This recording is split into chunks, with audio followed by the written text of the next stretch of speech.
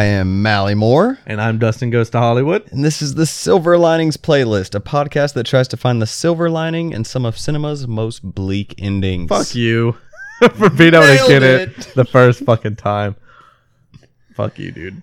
That shit's hard as fuck to read for some reason. You ain't wrong. Anyway, hi guys. This is episode 7, I believe, entitled Buried. And this is the one. This is like one of the... This is the one we have been waiting for. This is the whole reason we decided to do this show.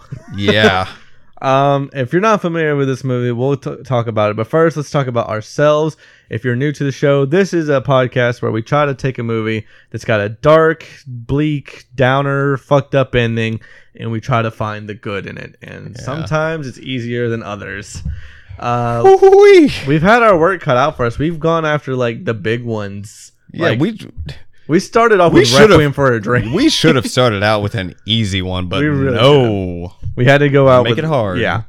So this is our last episode before we're going to get into our Halloween October month. We're going to have nothing but horror movies. It's going to be good times. So this is our last time of year, last a fun one that isn't horror related. Fun? Well, they're fun. Some of them. Oh, at least one of us had fun. Well, yeah. You made me break my rule concerning this movie. I'm not watching it again? Yeah. Yeah. I loved this. I saw this movie. It was an early screening before it hit theaters when I still live in Indiana. And I loved this movie so much, but I never wanted to watch it again because it made me so uncomfortable and so sad. I'm right there with you, but I'm also the complete And then you were like, opposite. dude, we got to do Buried. I was like, God damn it. That's the main reason I wanted to do the show. When I pitched this idea to you, this is the movie I had in mind. I was like, dude, Buried, there's something good. There's got to be something good at the end of that movie. And we will find out. I'm the total opposite. I see this. This is one of my top 3 favorite movies. You watch this movie on the regular. A lot. And that's because I use it in my day-to-day in all my writing.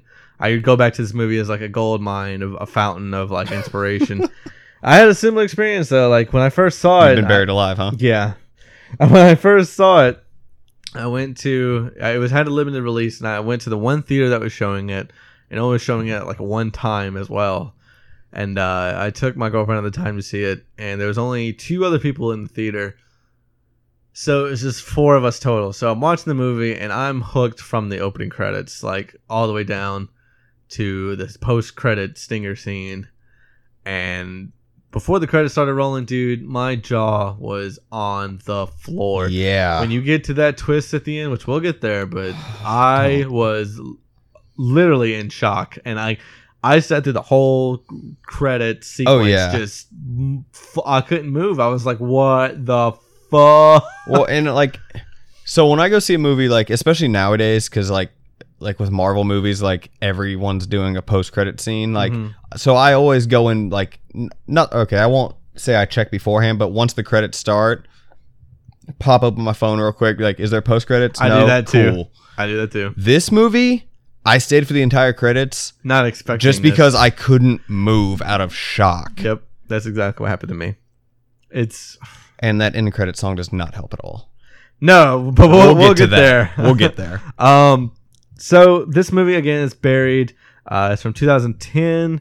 It's from director Rodrigo Cortez. And I just put starring Ryan Reynolds because that's all you need to know. That's it. That's the only person you see on screen unless you count the video from his coworker. But really, Ryan Reynolds is the star. And they advertise this movie like it only takes place in one coffin. Yeah, and they were not kidding. So the budget for this movie was $3 million and had a gross of $19 million. So for the most part, all the movies we've done have been successful in terms of the box office. And this movie, we're breaking the streak of the 60s. We're at 87, certified fresh on Rotten Tomatoes. Well, that's why, because I've backed Ryan Reynolds for years. I wish he would do more dramatic stuff. I really do. Or thriller stuff like this. Because so many people are like, what, that dude from Van Wilder? Like, no. I'm like, have you seen Buried? They're like, no. I'm like, shut up. No one has seen this movie. Opinion invalid. I'm convinced no one has seen this movie. Yeah. I think when people click on this episode, they're like, what the fuck movie is Buried? Oh, no, dude. I recommend this movie probably once a week. And every time, this is how it goes. Oh, dude, you should watch Buried. Yeah, you want to come over and watch it with me later? No. Yeah. Or the opposite. Like, I'm like, hey man, you should really need to watch the movie Buried. Okay. And then 2 days later, dude, fuck you for recommending that movie. That's usually how it goes. No, this movie will mess you up. Yeah, and the trailer, we'll talk about it, but let's play it for him and then we'll talk. Most Def. Yes, 911. I'm from Hastings, Michigan. I'm a driver for CRT. My convoy was ambushed. I'm buried in a coffin in the ground, and I need help. Please send help. I'm begging you. How did you end up in the coffin, sir? I was put here. You American? Yeah. 5 million money to 9 more to stay. Buried like dog. United States Barbara State? I'm an American citizen. My convoy was attacked, and I'm being held for ransom. I need $5 million, or I'll be left to die here. These threats are real and will be followed through on.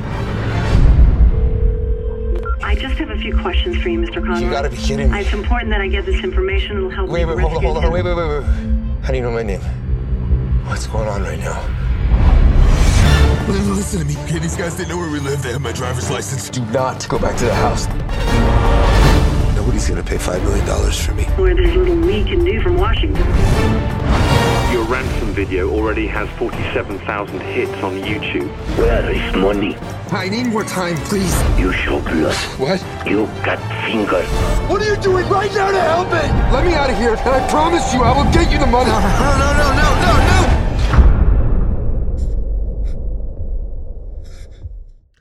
Fuck that trailer, man. The trailer gives away too much. Yeah, it's a little too long. It's the idea behind the concept of the trailer is genius. Yeah. Obviously this is an audio podcast, so you need to go see it. But yeah, if you get a chance to see it, the trailer only uses screencasts from the movie, and there's no actual footage. So, but there's a shit ton of dialogue. A lot. You get almost the full spectrum of the story. I will say it's great editing. I mean, they do. Oh yeah, it's so cool. The movie looking. utilizes this idea of like being buried underground, so the trailer is constantly moving down and in and out, using like these lines to guide you through it.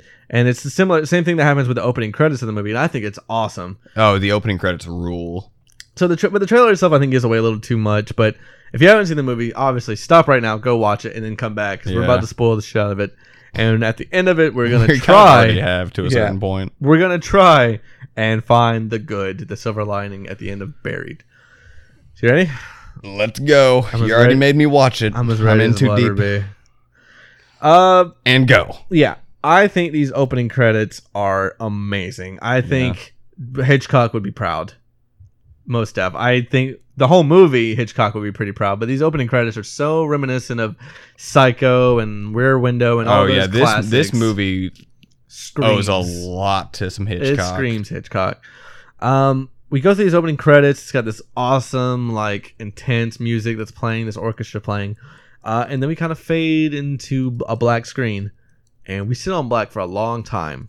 The movie starts out on black, and I think it's a great choice because you wake up in a coffin. No, it works so well. You wake up in the coffin, you wouldn't see shit anyway. So we hear Ryan Reynolds kind of moving around, screaming for help, and all of a sudden he realizes he has a Zippo. So this is the first image we see is him flickering on this Zippo after about probably 2 minutes of being on black. Gorgeous. This movie has got some... The shot, not Ryan Reynolds. Oh, no. He's also gorgeous.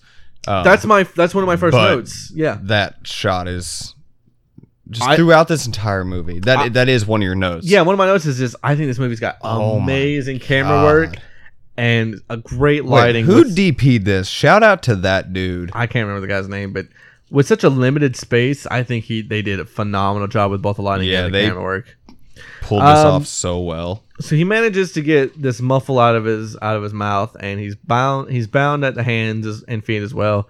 And there's like basically a nail that's protruding above him, and he manages to get his bandages off, which I gotta say, thank God for that nail. Otherwise, this movie would have been a lot longer.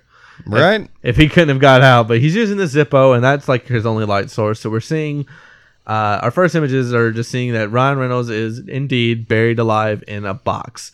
So this box is probably a little bit bigger than regular size coffin. I'd say it's probably 4 feet wide, maybe 8 to 10 feet long, maybe a little bit less than that, but it's very confined. Wait, quick shout out to the DP. His name is Edward Grau. I don't know how to pronounce it. Mm-hmm. He's from Barcelona. Yeah, they're all from Spain. He's done some stuff, dude. Like what? The Awakening. It's that Rebecca Hall like horror movie. Not Dominic familiar. West. Not familiar. Oh, it's actually pretty cool. I highly recommend. Okay. The Gift. I didn't get to see the gift. I know the Oh, gift. man. I know the gift. I haven't seen it. Okay, he DP'd that, and also A Single Man. I haven't seen that either. God damn it! I'll watch the gift because that's the one I know, but I don't know the rest of those. Never mind. Well, somebody on this podcast just geeked out. I mean, somebody listening. So, I'm glad that someone cares. So yeah, he manages to get himself out, and he realizes he's in this coffin. He's freaking out. He's got a Zippo, and he's got a BlackBerry, and the BlackBerry happens to have signal and a full battery. So I think that's all he has at this point, right? Oh, he's got a pen. I'm sorry, he's got a pen. He's got a pen, a Zippo, and he's got a BlackBerry. So the first thing he does is open the phone. He opens the BlackBerry, and it turns out it's in Arabic. So he can't fucking read it. But he decides I've been there. I accidentally turned my phone to like something once. Yeah. And it just I didn't have a phone for like 2 days. So we realize he's in another country because he doesn't dial 911. He dials 001 911, which is like the international code for 911 in the Americas. So he calls 911 and he gets someone on the other line. And I have to say, right off the bat, be prepared for this for the rest of the movie. No one in this movie, other than Ryan Reynolds, understands urgency. No one gives a shit, dude. Or empathy. No one cares that he's in this coffin. Like, you would, like, okay, if I called someone and was like, hey, I'm buried alive, I would hope they'd be like, oh, fuck. Holy shit. Let's, Figure let's something help. out. Yeah. No one cares. Instead, they're just like, oh, shit, really? No, that's crazy, man. Yeah. So we get introduced to his character. His name is Paul Conroy. He mentions that he is a truck driver in Iraq for some company, and he's been buried alive in a coffin. Yeah. So he calls 911 in the States, and someone's like, sir, I don't know how you got this number if you're calling from another country. And he's like, look, just put me through to the FBI. And the woman on the other end's like, well, which FBI? I've got FBI's in Chicago and New York. He's like, I really don't care. And she's like, well, sir, I can't just connect you to anyone. I'm not allowed to. You have to tell me. I think he says Chicago or something like that. Yeah. So he gets connected to Special Agent Harris, who is an FBI just head of, I don't know what you would call him, but something. He starts asking him, and this is where we start to get our backstory. He says, my name is Paul Conroy. I'm a truck driver for Creston Roland, and I can't remember what the T is. CRT is basically the name of it. Mm-hmm. What I'm guessing is they give supplies to soldiers in the Middle East in the Dagobah, not Dagobah, that's fucking... what? In Baghdad. What movie I'm thinking Empire Strikes You just Back. confused Dagobah and Baghdad. Baghdad in the something Providence. I can't remember what it's called. I want to say it's the like Dagobah. I really do think it's like something like that. Anyway, it doesn't matter. He's in Iraq, and apparently his truck was ambushed. God and damn it, he blacked out. What if he was on Dagobah? Oh my god! And that's a crossover waiting opportunity that I can wait. Never mind. So he's buried alive in this box, and he's trying to explain what happened to this FBI agent. He said, we were driving these trucks. The truck in front of me, kids were throwing rocks at us. The truck in front of me blew up. All of a sudden, we had, soldiers on us that had guns. Somebody hit me with a rock, and I passed out. And he's hysteric, so he's not able to get the story out coherently or like to make it make sense. But what really is like the first of like who's really on his side and who's just fucking with him comes up, because there's a long pause after he explains the story, and the Special Agent Harris says, why is it that they didn't shoot you? Implying, well, they shot all his other friends, all the other drivers, but why didn't they shoot him? And Ryan Reynolds is like, I don't know, probably to put me in this box to get a ransom out of me, If I had an answer, I would fucking tell you, Special Agent Harris. Exactly. So jackass. So the connection goes out and he loses. His phone cuts out. I gotta say, dude, Ryan Reynolds' performance in this movie, this is my next note, is just pure genius. Again, that's why anyone that says Ryan Reynolds is not a good actor needs to see this movie. They can go fuck themselves. He's making so much out of so little. He tries to make phone calls again. He like maneuvers around the box, and it turns out that I believe Special Agent Harris is the one that tells him, if you're able to give us a phone call, that means you can't be buried more than 2 to 3 feet. Yeah. Because you're able to get a reception. So that's even worse, is knowing that he's so close to freedom. Like 2 or 3 feet is he's nothing. Right there. Is nothing. Except when you're under fucking ground. Yeah. So the phone goes out, and this is actually where Ryan Reynolds gets a phone call. So he gets a phone call from an unknown number. He doesn't recognize the number. and he picks up. And it turns out this is the person who put him there. I don't know if we ever get the guy's name, but he is a foreigner. Is it Iraqian, or is that the right word for it? I don't know. Think so. A gentleman from Iraq who You're asking the wrong. We're person, simply going to refer man. to him as "quote unquote" the terrorist because that's what Ryan Reynolds refers to him Okay. as. Not saying that he is a terrorist, indeed, but we'll talk about that later because that's actually one of the questions that I want to bring up. But basically, the terrorist says, I need quote unquote $5 million money by 9:00 tonight. As Ryan Reynolds is getting this phone call, I should mention before he answers, he writes with his pen on the top of the coffin the word "help," as in maybe this person's calling to help me out. And after he finds out this is a ransom thing, he hangs up and he crosses out that word "help," which I think is a perfect, beautiful shot. It's so great, so simple. But Again, the shots are so good in this. speaking movie. of shots, this is where we start. This is our inciting incident. This is where we figure out what the plot of the movie is. We get this beautiful shot where Ryan Reynolds rolls over on his side, and the camera just pans out, and all we see is just this little Zippo lighting up Ryan Reynolds' face in the coffin. That's all we see, and everything else is just blackness. It's so gorgeous. I hate this movie so much. Okay, so Ryan Reynolds snaps to it, and he decides he's going to make another phone call. He makes a phone call to his house phone, and he gets the answer machine. Turns out he has a son who's probably, I want to say, probably 6 to 8, and he has a wife. So he leaves a voicemail saying, to his wife, I can't remember what his wife's name is, but he says, call me as soon as you get this. And he hangs up the phone. And he decides to make another phone call. And I'm assuming this is maybe his wife's sister or something, but her name is Donna. Yeah. Fuck Donna and her voicemail because she does that asshole fucking thing where her voicemail is a joke.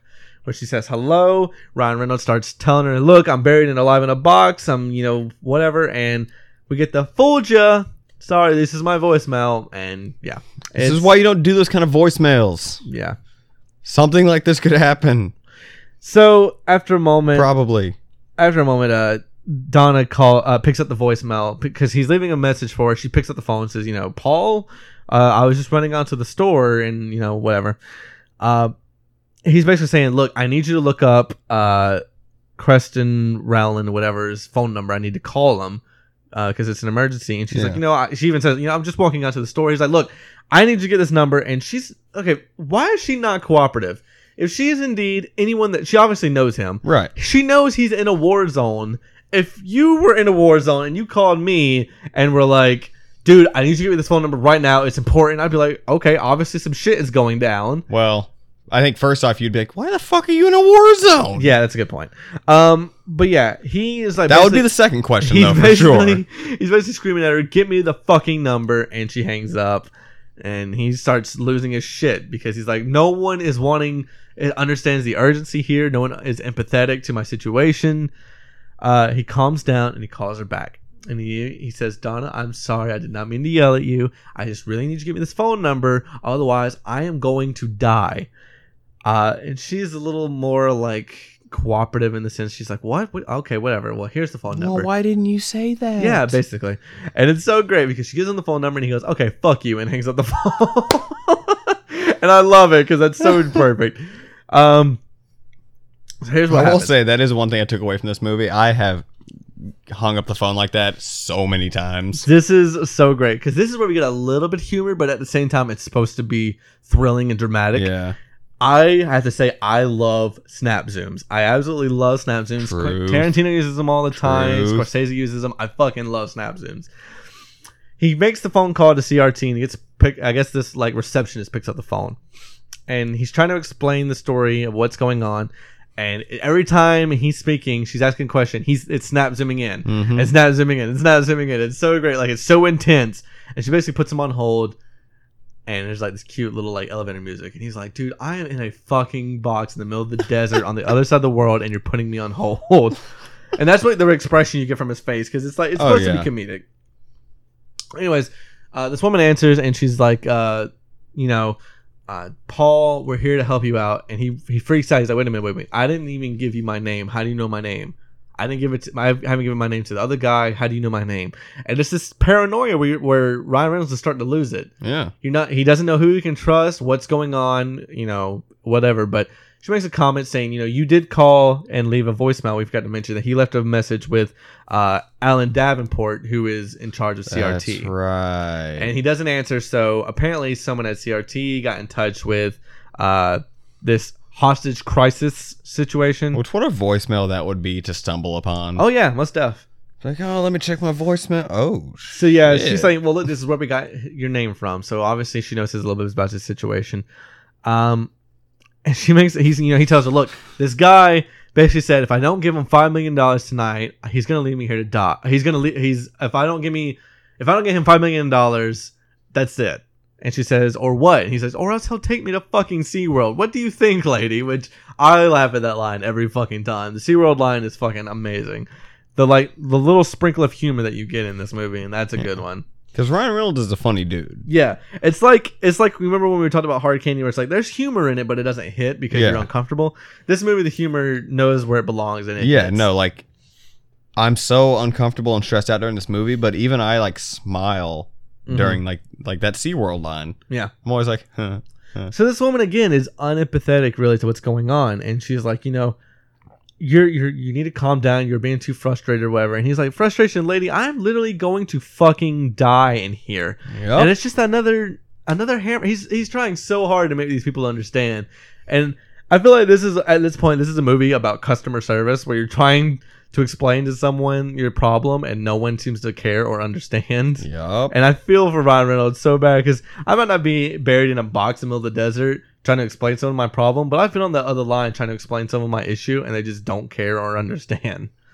He even makes a comment that I love. I think this is the best part of the best line in the movie. He says, she's like trying to talk over him, saying you need to calm down. We're working as hard as we can. And he says, you don't go looking for something you don't know is missing, which I think that could be the tagline of the movie. That line is so good. But basically saying, what was the tagline for the movie? I don't remember. I think it basically is something like buried underground, 90 minutes to live, something like that. But she says, I'm going to connect you with Dan Brenner, who is the head of a hostage working group. And that's where Ryan Reynolds realizes the situation. He is technically a hostage. And he gets this moment of like, holy shit. So he leaves a message with Dan Brenner to call him back because Dan Brenner isn't there.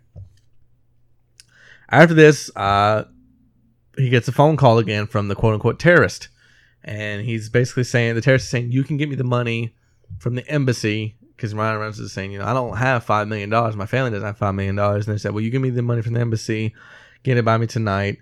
And Ryan Reynolds is starting to get a little hot-headed. He's like, you know what? You're a terrorist. That's why the U.S. isn't going to, pay you. And the man on the line says, terrorist? You think I'm a terrorist? You're terrified, so that makes me a terrorist, right? He said, yeah, absolutely. He's like, you're a common criminal or whatever. And this is where I kind of start to empathize with the terrorist. I mean, I don't condone his actions, but I kind of understand. He says, last week you were sympathizing with pedophiles. pedophiles. This week you're like, yeah, terrorists. But he's like, he makes a good point. I don't even know you. He makes a good point. He says, I'm not a terrorist. I had 5 kids before your soldiers bombed us. Now I only have 1. He's like, I wasn't responsible for Saddam Hussein, but your country still bombed me. I wasn't responsible for Osama bin Laden. Your country still bombed me. And there's this this hint that this theme of we treat Muslim people or people from Iraq or Iran with disrespect or like as if they are terrorists, as if they're all somewhat involved in 9/11, which is not true, obviously. Right. And this is where you kind of get that duality of he's obviously taking things too far by putting this man in a coffin, but he's kind of justified almost in his actions, and like he's not responsible necessarily for all this stuff. He lost family, he's lost his home, and it's kind of where you feel for both sides a little bit at this point. You're like, this guy actually is a real person. And this is where he makes a mention that there's a bag in the coffin that has other supplies in it. He says, you're going to make a ransom video for me, and then I might let you go. Yep. And so he hangs up the phone, and Ryan Reynolds sees the bag at his end of his feet. And keep in mind, this coffin is probably only like 4 feet wide, maybe like it's a coffin, maybe like 3 feet high. So it's very limited. Even that, I think. It's pretty low. But my comment, my note here is that no one will be seated during the intense turning in the coffin scene, because there's like a 4-minute scene here where Ryan Reynolds has to turn his whole body to the opposite side of the coffin to get to the bag, and it's gruesome because like you hear the coffin bowing, the wood bowing, and you feel claustrophobic this whole movie. Yeah, and this scene and definitely. I'm claustrophobic. Yeah, me too. Fuck this movie, man. Yeah, this movie is hard to watch. Why'd you make every me time. watch it again? So he gets this ransom note that the man wants him to read and record on the BlackBerry the phone to send to him to make a ransom video. And I actually wrote down exactly what the note says, and it's interesting because there's obviously some grammatical errors and spelling errors because it's obviously English isn't this dude's first language. Yeah. So I want to read it to you. I just think it's interesting. It says the day is 23rd of October, and October's misspelled. Yep. I am Paul Conroy. I live in Hastings, Michigan, America. I am kidnapped in Iraq, buried in ground, and ground is misspelled. Growend. Send $5 million money US by 9 hours night, or I will die. People will call you with place money needs be help. I have a friend who talks exactly like that. Really? Yeah, it's Is awesome. he foreign? She. Oh, is she foreign? Yeah, super. Oh, okay. She's Canadian. So, Ryan Reynolds is looking inside. He's got this glow stick that's in there that he uses so he doesn't have to use the Zippo or the phone. Preserve less oxygen and save the phone's battery power. He's got a knife, probably like a little size pocket knife, and this ransom note. And he also has a canteen with whiskey. We find out that he obviously has like some kind of panic attack disorder and no medication. This canteen is filled with, I'm assuming, whiskey that he can drink or whatever. My kind of dude, man. Yeah. So basically, he's just kind of contemplating, like, do I make this ransom video or not? And everyone so far has been telling him, keep this as contained as possible. We don't want this getting out. And that's just them way of, Ryan Reynolds even says, this is just a way of covering your tracks and making sure this doesn't get, people don't know how shitty the American policy is to not negotiate with terrorists or whatever. Yep. And this guy calls back, the terrorist calls him back, and they have another conversation. He says, I'm sorry, it's not the terrorist, it's Dan Brenner. Dan Brenner finally gets in touch. He's the head of the hostage group. Finally gets in touch with Paul, and they start talking about. He tells him, "What's your situation?" All this stuff. He starts taking down notes. He's like, "Look, we're gonna try and find you. Just hang in there, stay calm." And he's the only one that cares about Ryan Reynolds at all. He's the only one that's empathetic. So he's basically telling these stories like, "Look, tons of people get taken over here. Our job is to find them. We found dozens." And he mentions Mark White is one of the people most recently that he rescued. Mark White. He says, we rescued them. He was also buried alive. Ryan Reynolds says, well, where's he at now? He says, I don't know. He's probably just back with his family. Probably happy to be home. He's out of the war zone. It's like, why are they burying people alive all the fucking time? To get ransoms, dude. That's really the whole point of the movie. And then, Paul was like, why the fuck did they put me here? This guy's a fucking terrorist, blah, blah, blah. And Dan Brenner says, how do you know? Why do you think he's a terrorist? And it kind of goes back to what the actual guy was saying. Yeah. He says, if your family was hungry and starving, what would you do for them? And Ryan Reynolds says, I wouldn't kill somebody. And Dan Brenner says, how can you know for sure if you've never been put in that situation? Which has got a good point. I don't know what I would do. The green answer is, I wouldn't kill somebody for that, but you never know. The fuck I wouldn't. Well, I mean, just saying, the general public's answer is most likely, Yeah. Never mind. Yeah. So I was about to say something really insulting. This next scene is, if you wanted to cry in this movie, this is the scene, because at this point you're most likely have been claustrophobic, you've been uncomfortable, you've been gasping for air this whole movie. This movie is just gonna put, pun unintended, the literal nail in the coffin for you, because Paul realizes that he's not gonna be able to get this money to this guy. Mm-hmm. So Dan Brenner is his only hope, and he's just basically got to wait it out. So he decides he's gonna make another phone call, and he calls this assisted living place and speaks with his mother. And he starts talking to his mother, and he's like, hi, it's Paulie. How you doing, Mom? Did you get the flowers I sent you? And his mom makes a comment. She's like, oh yes, dear. And he's like, she goes, I'm just playing rummy or playing cards with your father. And Ryan Reynolds has this moment where he's like, oh shit. And that's when you start to realize that his mother has Alzheimer's, because Ryan Reynolds says, I don't think Dad is there with you. He's like, I'm just calling to tell you this might be the last time I talk to you. I just wanted to tell you I love you. And his mom is so far gone with this dementia or Alzheimer's that she can't even think to say I love you back.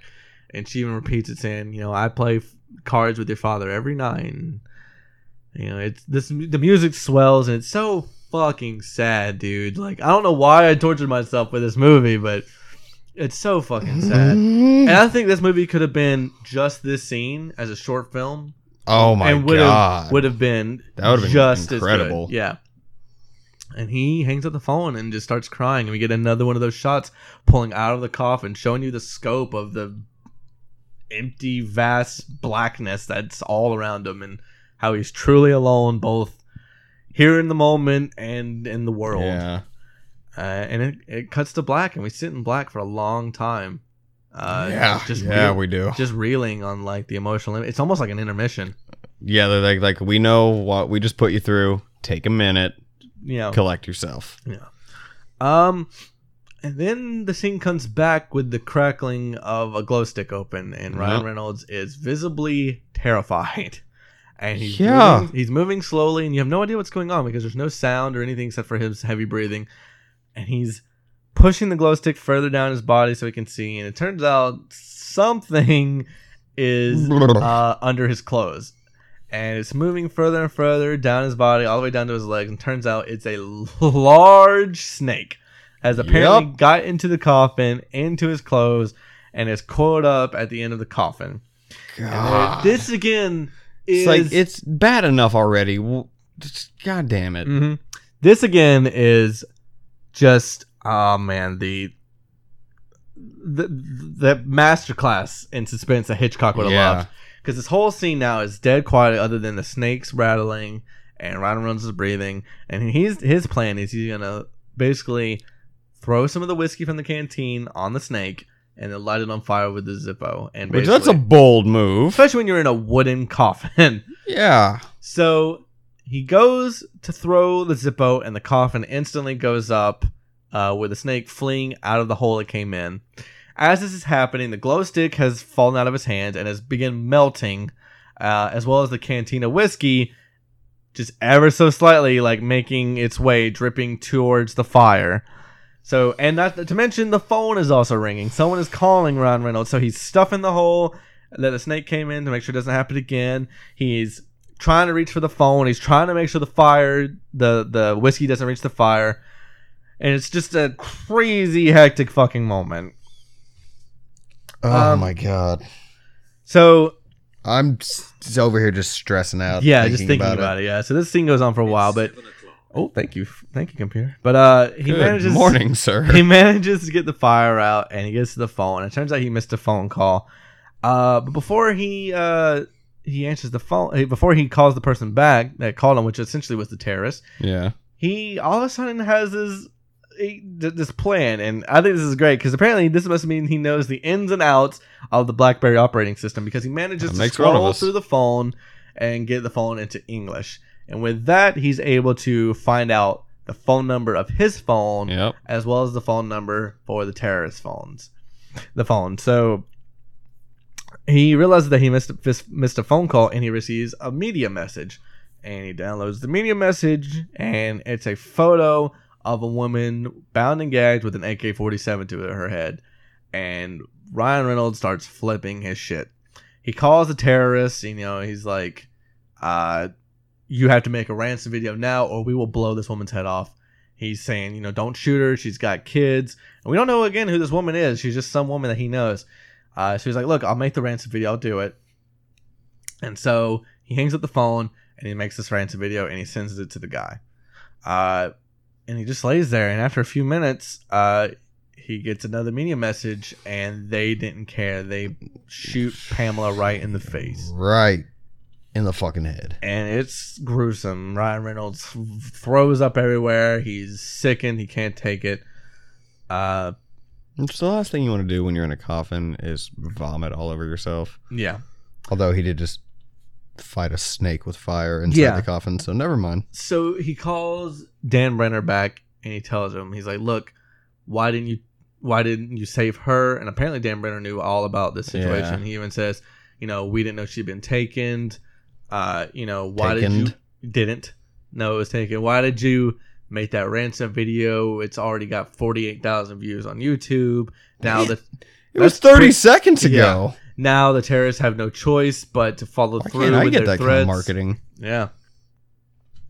And as he's on the phone, something happens where he realizes that he's under a mosque. That Ryan Reynolds is buried under a mosque because he's hearing the prayer chant and he's hearing the music playing. So he realizes, he tells Dan Brenner, you can help me out.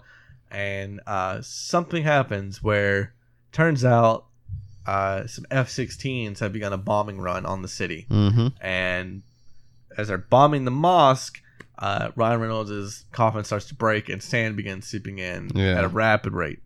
He manages to secure the hole for a little bit, but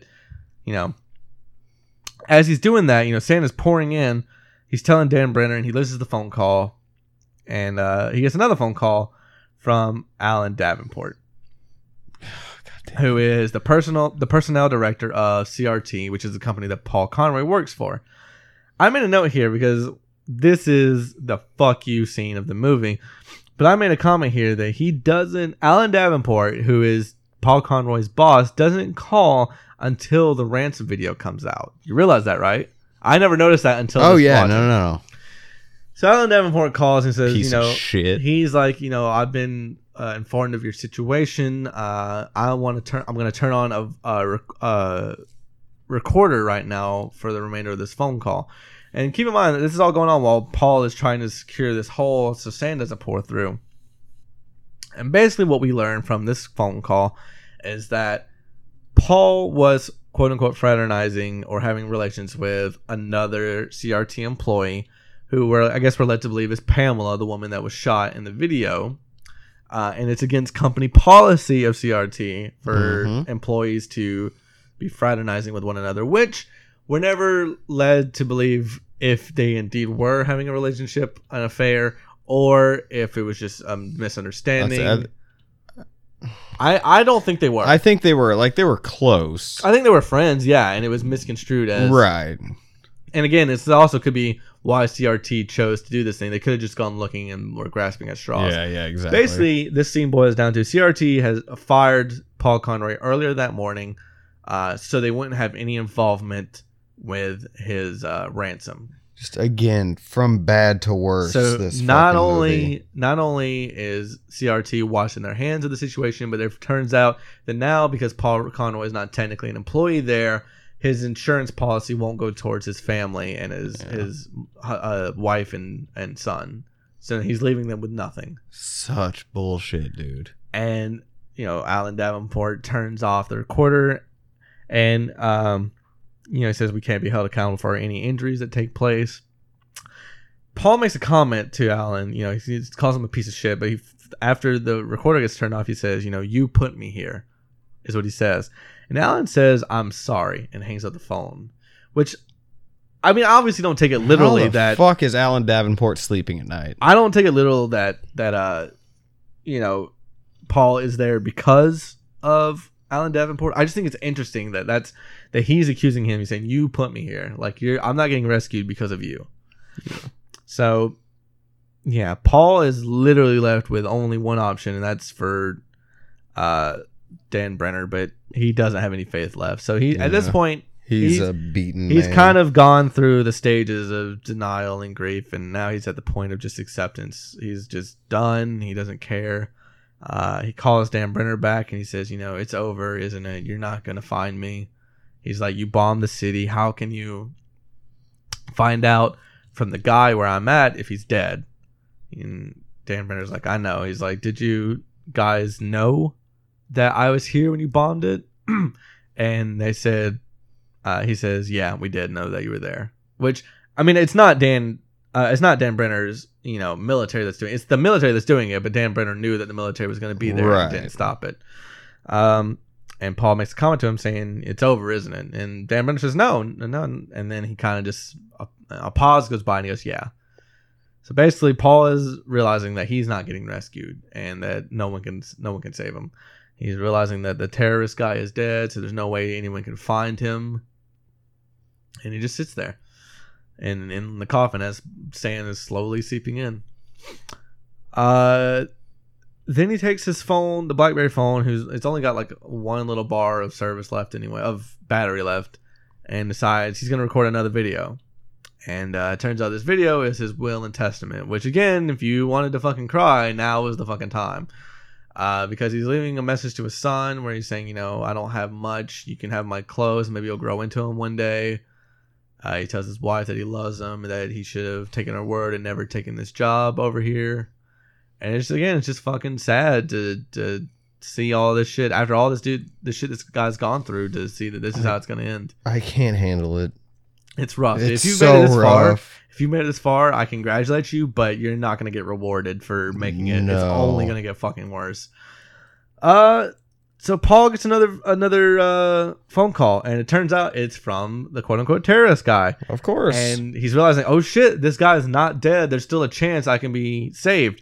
So the terrorist guy is telling him, you need to show blood or we're going to kill your family. And Paul's like, what are you talking about? You're in Iraq. My family is in, overseas. And the terrorist makes a note and says, he basically tells him Paul's address. Yeah. And he's like, you looked at my driver's license. That's the only way you knew it. Like, And he's not fucking around. He's like, you don't know where they're at. He's like, Hastings, Michigan. He's like, well, you looked at a map, trying basically to convince himself there's no way this dude can find his family. And Paul eventually starts to take these threats seriously. Yeah. And the guy's like, rightfully so. He's like, you got like an hour to give me the money, basically, the $5 million, or we'll kill your family. So he hangs up and he makes another phone call back to his house. And again, no one's there. It's just the answering machine. So Paul leaves a message saying, don't come home. They know where we live. Do not go home. I believe he calls her cell phone, actually, and not her house phone. He's like, don't go home. I would hope he's not calling the house phone, because that's a pointless. Yeah, I just realized that. So he's like, don't go home. They know where we live. Go somewhere safe. But after that, he calls Dan Brenner and says, dude, Dan, they know where we're at. The guy's still alive. And here's his phone number, because he switched the phone over. He's like, okay, Paul, we're going to come get you now. He's like, just hang in there. It'll only be a little bit longer. So the terrorist guy calls back in because more sand is seeping in, and it's even faster now. Yeah. And that sand's been seeping in ever since the bombings. The guy's basically, he's only got like 5 minutes left. Yeah. And the terrorist guy's basically saying, either you cut your finger off in the next 60 seconds. Because doesn't the Brenner guy, didn't they find someone that... Right, they found someone during the bombing of the city that says they know where Ryan Reynolds is buried. Yeah, that's what. So he's like, look, we know where you're at. We're coming to get you. Just hang in there. We know where they buried the American or something like that. But right before this happens, the terrorist calls Ryan back and says, either cut your finger off or we're gonna kill your family, basically. Yeah. And so Ryan Reynolds takes the knife that he's given and shoves a rag in his mouth, a shirt in his mouth, and cuts his pinky off. And it's gruesome, dude. We see it from the point of view of the BlackBerry. Not cut away. I mean, they don't have anything to cut away to, so we're gonna force he records it and sends the guy the video. And so Ryan Reynolds is basically wrapping his hand up. He's hyperventilating. The sand's pouring in, and all of a sudden we hear shovels. We hear shovels digging out dirt. We hear a bunch of men yelling, a bunch of soldiers yelling, and all of a sudden we're seeing Ryan Reynolds, and the lid of the coffin slides off, and there's the bright sunlight. He starts to smile and he realizes he's being rescued. And you hear a voice, saying, "Are you okay?" Everything. Which I wrote down. How shitty would it be to be rescued? Not even 60 seconds after you cut off your finger. Don't matter. If I'm getting the fuck out of that coffin, cut them all off. Let's go. Get me the fuck out. That would be like. Oh well, we'll get there when we eventually talk about this movie, because it's got to come up. But that's like The Mist, where you shoot your son to death. And then to be spared from this nightmare, only to be rescued minutes later. Still, I'll lose a finger if it gets me out of that fucking coffin, dude. Yeah, so Ryan Reynolds is getting rescued. The lid comes off the coffin. All we see is the bright light from the sun hitting his face as he's smiling. And then we cut, and it turns out he hasn't been rescued at all. JK, bitches. It was a hallucination. So, joke's on you for even thinking that was going to happen. But, the sand's still pouring in, and Dan Brenner calls him, and Ryan Reynolds has probably I got gotta take deep breaths right now. Yeah, right 'cause now this I'm is gonna the end. hyperventilate. This is the last 3 minutes of the movie. So Dan Brenner calls him back saying, Paul, you can hear him in a Jeep. They're Yeah, going, they're bucking it We're down the road. coming. We're They're on like, our way. Paul, we're close by, just hanging there. He's like, and Paul's telling Brenner, he's like, dude, there's sand is literally up to my Yeah. chin. I don't have much longer. You've got to Like, hurry. dude. We know right where you are. We're coming for you. Yep. And he gets another phone call, and Paul's like, look, that's my wife calling. I've got to answer it. And Dan is like yelling at him, do not hang up the phone. Do not hang up the phone. And Paul's like, I got to answer. It's my wife. And he answers the phone, and finally his wife Linda's talking to him. And this is where the music is swelling. I gotta say, Linda's score is so fucking heartbreaking. It rips your heart out, It's dude. these solemn strings my being God. pulled, and it's just it's supposed to be uplifting and heartbreaking at the same time. Sand is pouring even faster through this coffin. He's maybe got 6 inches before it's filled. And they're telling, Linda's like, I'm sorry, I've been away. I love you so much. Please come home to me. Promise me you'll come home to me. I'm about to fucking tear up right now. Dude, me too. And I have a bigger emotional reaction to this movie than I do Blue Valentine. dude, yes, and I'm already getting teary-eyed up here. So Linda's saying, I'm so sorry, and Paul's apologizing, saying, I'm sorry, I should never came over here. And she says, I don't care about that. I just want you home. Promise me you're coming home. He's like, yes. He's like, Paul's saying they're around the corner. They're minutes away. they're They'll be here. rescuing. And then it's like they're saying, I love you so much, back and forth to each other as the music is still swelling. Yes. It's so impactful and powerful. And he's like, look, they're calling me. He gets another phone call from Dan Brenner. He's like, look, I gotta go. They're calling me. They're about to rescue. And she's like, I love you so much. And she's like, call me the second you get out. And he's like, I will. And he answers the phone. And you can hear on the other end of the phone is Dan Brenner and some more soldiers, and they're digging. You hear the shovels. Yeah, he's like, we're coming, Paul. We're coming. He's like, hurry, hurry up. He doesn't have much longer. And they're digging, and Dan's like, Paul, just hang in there. He's like, we're so close. God. And it's coming.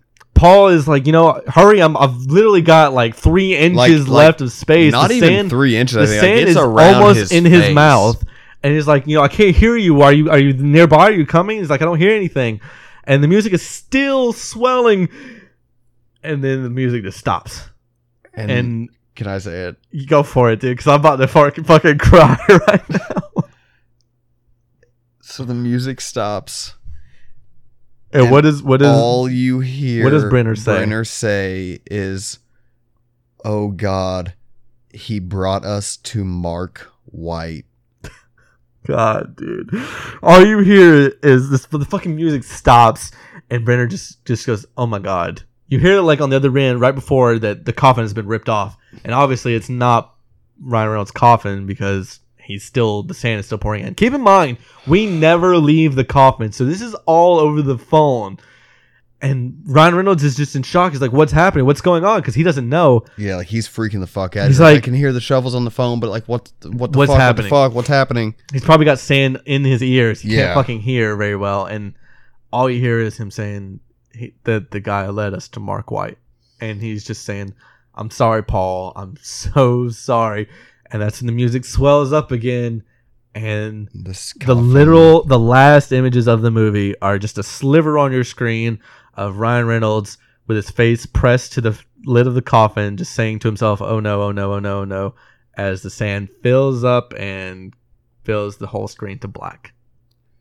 And that's it. The music cuts out, and we're left in silence and blackness for a moment before you hear Dan Brenner say again, "I'm sorry, Paul. I'm so sorry." And that is it. That's fucking it. There's no Oh my God, glimmer this is by far the dude. I'm over here fucking dude. Same. I am fanning my face. I'm wiping my fucking eyes right now because I cannot handle that ending. He brought Holy us fuck. to Mark White. So not only did Brenner lie, turns out that Mark White. And that's the last thing Ryan. That's the last thing Paul hears before he dies. Like before he dies. he hears no, like it would have been fine if he heard his wife, maybe not fine, but better than hearing we lied to you this whole time. Yeah, like you would not have like we would not be in fucking tears right now if the last thing he heard was like his wife saying I love you. No. He ends that phone call to get on this one. He hangs out thinking he's gonna be safe. He's telling his wife, "I'm coming back to you. He's I like, promise." Yeah. Oh my god. Just to get back on the phone with someone, the only other person that's supposed to give him hope and like understand his situation, fucking lied to him, whether it was intentional or not. So it turns out that this terrorist that they found while bombing the city was not the same one that Paul spoke to on the phone, and this guy, whether knowingly or not, accidentally brought him to Mark White's grave. So Paul, in his last moments of life, finds out that the one person that was supposed to care lied to him, that no one in this situation ever gets out alive, that he lied to his wife. He's never going to see him. Not only that, the company he worked for fucked him over, so he's not getting, his family is Like getting his left with family's nothing. not getting anything, yeah. And the last thing he has like literal seconds of telling himself, "Oh no, oh god, oh no," before he's like dead. that's the thing. Like he's not getting like He's not getting closure, Like- well, ready. and like just think about like how like he's not getting like shot in the head, like instant death. No. Like he's being suffocated to death by sand. After literally like everything bad that could happen Like, to him I has happened to him. Cannot even fathom how horrible that is. Not only that, he literally gets maybe 5 seconds of realizing what's happening. Yeah. Realizing everything that's happened before he's dead. Yeah. He's not getting closure at all. No. And Fuck this movie. that's it. And fuck you for making me watch it again. Oh my god. dude, this movie is a masterclass of writing, of suspense, of acting, of doing so much with so little, of how to make your audience care for your characters, how to give them something and take it away from them. Okay. But let's talk about the credits. Or do you have something Worst song ever. Holy fucking shit. So we God. begin with Blackness. We have a moment there before we hear Brenner say again, "I'm sorry, Paul. I'm so sorry." There's a few more seconds. Then cut to the happiest little country song you've ever heard in your The life. happiest folk song talking about living on a mountain. It's like a banjo. It's like someone pissed off the music supervisor on that movie, and he was like, "I'm gonna fucking get him on this one." I think it's supposed to be one of two things. I think, and it's not both. It's one or the other. I think it's either it's supposed to be so jarring and like almost a slap in the face that they're like, wasn't that a happy ending? Like to make you even more like somehow this music supervisor it pisses me off. This all music it does. supervisor found a way to make you even more emotional in the credits. Like how hard is that? They found a way to do it. Right. Or they're like, okay, this movie was so fucking sad that we have to put some kind of happy music in there to bring you back, and then it did the total opposite. Well, it's one or the other. And it's former for me. I think the second one was what they were trying to do, but the first and one the is what first one happened. is what actually happens. But yeah, I can't think of any other reaction if you're invested in this movie as you should be than to just listen to this song and go through the credits thinking, what the fuck just happened? Speaking of them trying to cheer us up, I'm going to talk about something that does actually cheer me up. The taglines for the movie, because they are so fucking bad. I found 5 different taglines for this movie, and they're awful. Well, before we get there, we got to talk about the stinger credit. Ah, shit. So I always forget about that. The credits roll through. This happy, jaunty little jingle is still playing. So go ahead. This little jingle is playing. The credits keep rolling, but the music still plays. We go back to the coffin, and we're scrolling through the coffin from Paul's point of view of his little notes that he's made. Because he was using this pen to write down phone numbers and names on the top of the coffin. And we scroll through, and the last one we see is Mark White as we roll into blackness.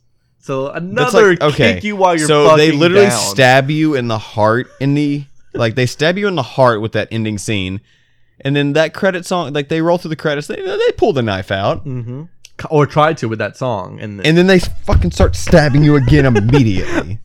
You don't get any closure with this movie. I don't understand that. Like, why did they feel the need to add that? You don't get any closure. That pisses from this me off movie more than the credits until song. after you walk away. The credits won't give you closure. The stinger won't give you closure. What's even sadder is after they show you the stinger scene, the music fades out, that everything else fades out, and it's just blackness, and you're left with your thoughts and your loneliness.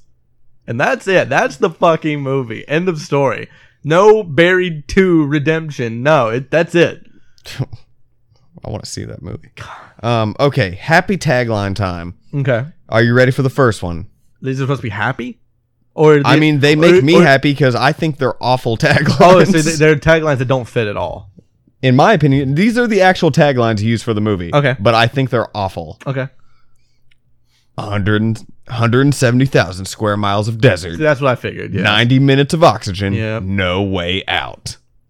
That's stupid. That's so bare bones. It doesn't really give you the idea of what the movie's about. The second one. Paul Conroy isn't ready to die. I kind of like that one. That one's not awful. But that's more action revenge tale than what this is. Time is running out for Paul Conroy, which that just makes me want to listen to Muse. So yeah. This one's funny. Your fate is never sealed. Oh, puns. It's always a good idea to put a pun in your tagline. And this one just directly contradicts the movie. Paul Conroy has just woken up buried 6 feet underground. He has a mobile phone, 90 minutes of oxygen, and no way out. They say he's buried like 3 feet underground in the movie. 2 to 3 feet, yeah. They do that in one of the trailers I noticed too. They said, which I guess 2 times 3 is 6. 2 to 3 though, not 2 times 3. Yeah. I'm spitballing here, man. Anyways, before we try to find a silver lining, and good luck, there's a little bit of trivia, not much, but there are some things to talk about. 7 different coffins were used in this movie, so I guess they could use different angles and stuff. Alfred Hitchcock's movies Rope and Lifeboat were an inspiration for the director, which we know that because this movie screams Hitchcock. Ryan Reynolds was indeed, if only briefly, was actually buried in the shooting of the films, the end of the film there. The sand filling part? Yeah. The crew had a team of paramedics waiting on standby. He's also been quoted as saying this was one of the hardest movies he's ever had to do, especially being buried in that coffin for that last scene. In regards to that first one, the 7 coffins thing, because I think me and you have talked about this movie a lot. Oh, yeah. It's literally the reason why we're doing this podcast.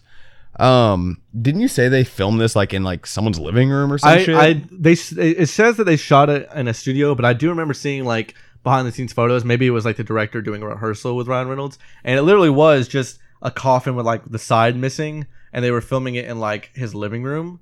So maybe that was just a test, and then they did it on for real on a studio. Which this movie had to have been so easy to shoot in terms of production. I had to think because like you have like nothing to go on. How do you set dress a coffin? Yeah, I mean the art direction didn't have much to do. So, but anyways, Ryan Reynolds has been quoted as saying that this was like the final scene in the movie where he was literally buried alive. He said he never wants to do it again, and he's still shaken up about it even like a decade later. Same. Yeah. And all I did was watch the damn thing twice now. This film still is pissed. This film is I've seen it like 22 times. So you're a weird guy. I like torturing myself with this movie, dude. Like I said, I go back to this movie all the time as like a well for like inspiration and how to shoot things and with like on such a low budget, but. The film is unique in that it never repeats a single shot. You never see the same shot That's twice. insane. That means that shot list was ridiculous. Oh my god. I gotta find a copy of that somehow. So let's talk about logistics about actually being buried alive. Most estimates of how long someone could survive being buried in a coffin range from 60 to 90 minutes without an air source, which technically he didn't have an air source. It's longer if the source has an airflow.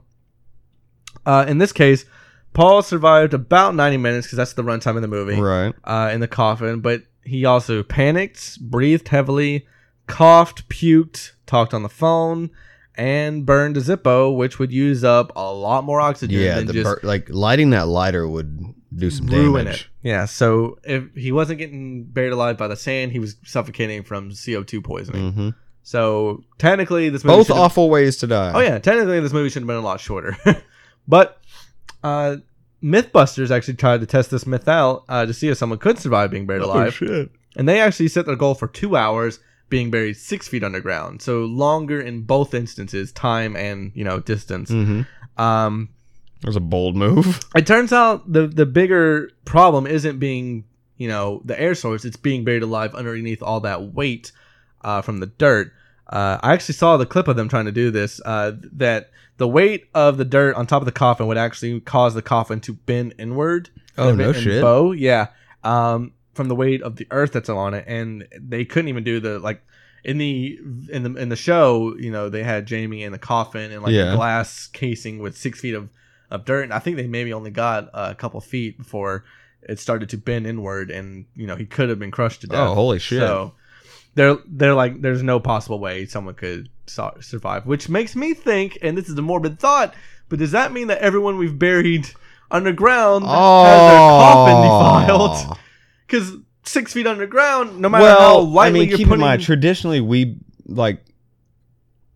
granted, Paul's buried in Paul's those coffin big bomb ass Cadillac. Paul's coffin coffins. is probably 2x4s, but still, they used in the MythBusters show. They used a typical casket. Oh, did they? Yeah, and I'm like, that just makes me think how awful it must be, underground for everybody. Oh, it's a morbid thought, and I hate to bring it up. This is why I want to be cremated. This is why I just want my body thrown in the trash. I would really prefer a Weekend at Bernie's type situation. Yeah, but I prefer anyway. a Frank from It's Always Sunny. Just throw me in the trash. Oh, you're right. That's all the trivia I have. Now, Mally, this is gonna be thing we've ever had to do. This is gonna be euphoric. God. This is gonna be a lesson unto ourselves. But this movie was the whole reason we chose to do this podcast, and so we've been thinking about this movie for since day weeks. Yeah, since day one. Our job, damn near about 2 months, we've been thinking about this movie. The tagline of the podcast, this is our job. What is the silver lining of 2010's Buried, if any? Do you have anything? I got one. Is it a reach? Yep. All right, well, go ahead. I think mine might be a little more optimistic, maybe, but go ahead. You go first. You want me to? Okay. Yeah, because yours is that much of a stretch? Yeah. All right. So we do know that in the movie that Paul puts out a ransom video, and it's instantly a quote-unquote hit on YouTube, where he mentions that he's a truck driver for this CRT, Creston Rowland, and I think Tomlin is the name. I have no idea what CRT stands for. And he gets fired, obviously, by Alan Davenport on the recorded message. My only silver lining, and unfortunately is not for Paul or his family, because I really don't think there's much to mind there, but I do believe there will be justice for Paul, much like we talked about with Hard Candy, where after the fact, I think CRT is fucked. Oh yeah, they're not financially. Good luck, CRT PR team. Yeah, your PR team is gonna have a fucking holy nightmare. Shit. Because in the ransom video, he mentions that he works for CRT, and Alan has this video where they fired Paul Conroy the day earlier in the day. So this is obviously going to be an investigation. Because there's going to be public outcry about America's policy on negotiating with terrorists. CRT is getting the shit suit out of them. That's going to be the first thing is, CRT might have tried to wash their hands of this, but their company's reputation is going to be far worse than Comcast or EA or any other fucking company. They are fucking done. Love those examples. In the public side. Yeah. They might still be a financial success because of what they do since they work with the military, but their reputation is going to be nigh impossible to recover from, at least for sure. in the general public side. Oh, yeah. So Paul's going to have justice. They're definitely getting sued. Kinda. They might not win, but they're definitely getting sued for the family, for pain and suffering. If nothing. So it's going to be a long, drawn-out process. Either way, it's not going to look good for CRT. And in Paul's death, at least his family will hopefully get some kind of, some kind of whatever from Paul's death. Some kind of something. Yeah. God, I'm so money, sad. whatever's, but some kind of closure and knowing that, at least the company he worked for is getting fucked over. All right, my turn. Okay, this is a bit of a stretch, kind of. I don't know. Again, same as you. I'm sorry. There's no silver lining for Paul in this movie. I just realized, why are we recording this in the dark? Because this is already a dark ass movie, and we're sitting here with just our laptop screens illuminating the room. We just like torturing ourselves, I think. Okay, it was light out when we started this episode, and Yeah, It really suited the mood. Okay, the only thing I can think of as far as silver lining, at least Mark White's family will have closure. So it's kind of similar to what I had in mind. Yeah, I mean that's really it. I mean, and for the characters themselves, there's not much you can go on. Because that's the thing with Paul's, like, they don't. Ironically enough, Paul's family, like wife and son, they don't even have a body to bury. No, and they probably never will. No. Yeah. Unless Mark White's family, like, they and then who knows how long Mark White's been buried there? Yeah. Yeah. So that's still a pretty good silver lining. Both our characters will at least. Again, this is the one I think we thought about the most. Yeah, and at least at the end, both our characters will get retribution because Dan Brenner, I'm sure, is going to say something. You know what I mean? Hopefully, he'll say something. Oh shit! So that's it, dude. Thanks for listening to this episode. Sorry we put you through that. If you've seen this movie, you know exactly how we feel. Then I'm sure. So let's get optimistic. I mean. Next week we begin our 4-part Halloween special. Oh, I'm sorry, 5-part Halloween October extravaganza special, whatever you want to call it. Wait, before we get into next week and all that, let's give them something to bring them up a little bit. Oh, you're right. We didn't offer alternatives. Alternatives to this movie. What do you got, son? I'm going back with another Ryan Reynolds classic. I mean, if you know Ryan Reynolds, you know him for comedy, so why not watch another comedy with Paul Conroy in it? So I'm going with the classic Waiting. I mean, I think everybody knows that movie. It's hilarious. He's hilarious in it, and that's definitely a way to laugh. Yeah, he is fantastic. Ryan Reynolds is a good actor. Everyone. Great actor. He is so good in Waiting. What do you got? My choice, I'm going with more of a white knuckle thrill ride. Okay, I quote this movie once a day subconsciously without even realizing it. I can almost guarantee it. What's that? Smoking Aces. That was what I played around with. That's a good one too. That one kind of has a little bit of a downer that ties into last week. Yeah. Joe Carnahan, 2 weeks in a row. That's a good Smoking point. Joe. That one does have a little bit of a downer ending, but it's like a fun ride. But it's a badass ending. Yeah, it's a fun ride too. I went back and forth between Waiting and Van Wilder, but I think Waiting's a solid Van movie. Wilder's another good one, actually. But that's a way to laugh. Or just and Ryan Reynolds Friends. is in your movie too, so that's another. Yeah, that's a great movie, a great choice. Great. Literally everyone is in Smoking Aces. Yeah, everyone. Everybody. So. Again, next week we start our 5-parter. I guess we don't have a name for it, but yeah, our October. We'll come up with a really witty name. Yeah, by the next episode. Yeah. We should give them a little bit of a hint. Yeah. For what next week's gonna be. I actually kind of have a hint for this one. Okay. For next week's episode, our first of 5 parts for our spoopy October Halloween, whatever you want to call it. Who's spooky? Yeah, who's spoopy? What? The hit I got for next week is don't piss off old ladies. I think it's a solid hit. If you know the movie, you instantly got it. So yeah, we start with our all horror themed October special starting next week. It's the merriest time of year. We went through an extensive list of all the horror movies we could do that have downer endings because. Some have downer endings. Some have that twist. Like a lot of horror movies have downer endings, or like that last little jump scare. Yeah, but I feel like these ones, it's not a final jump scare.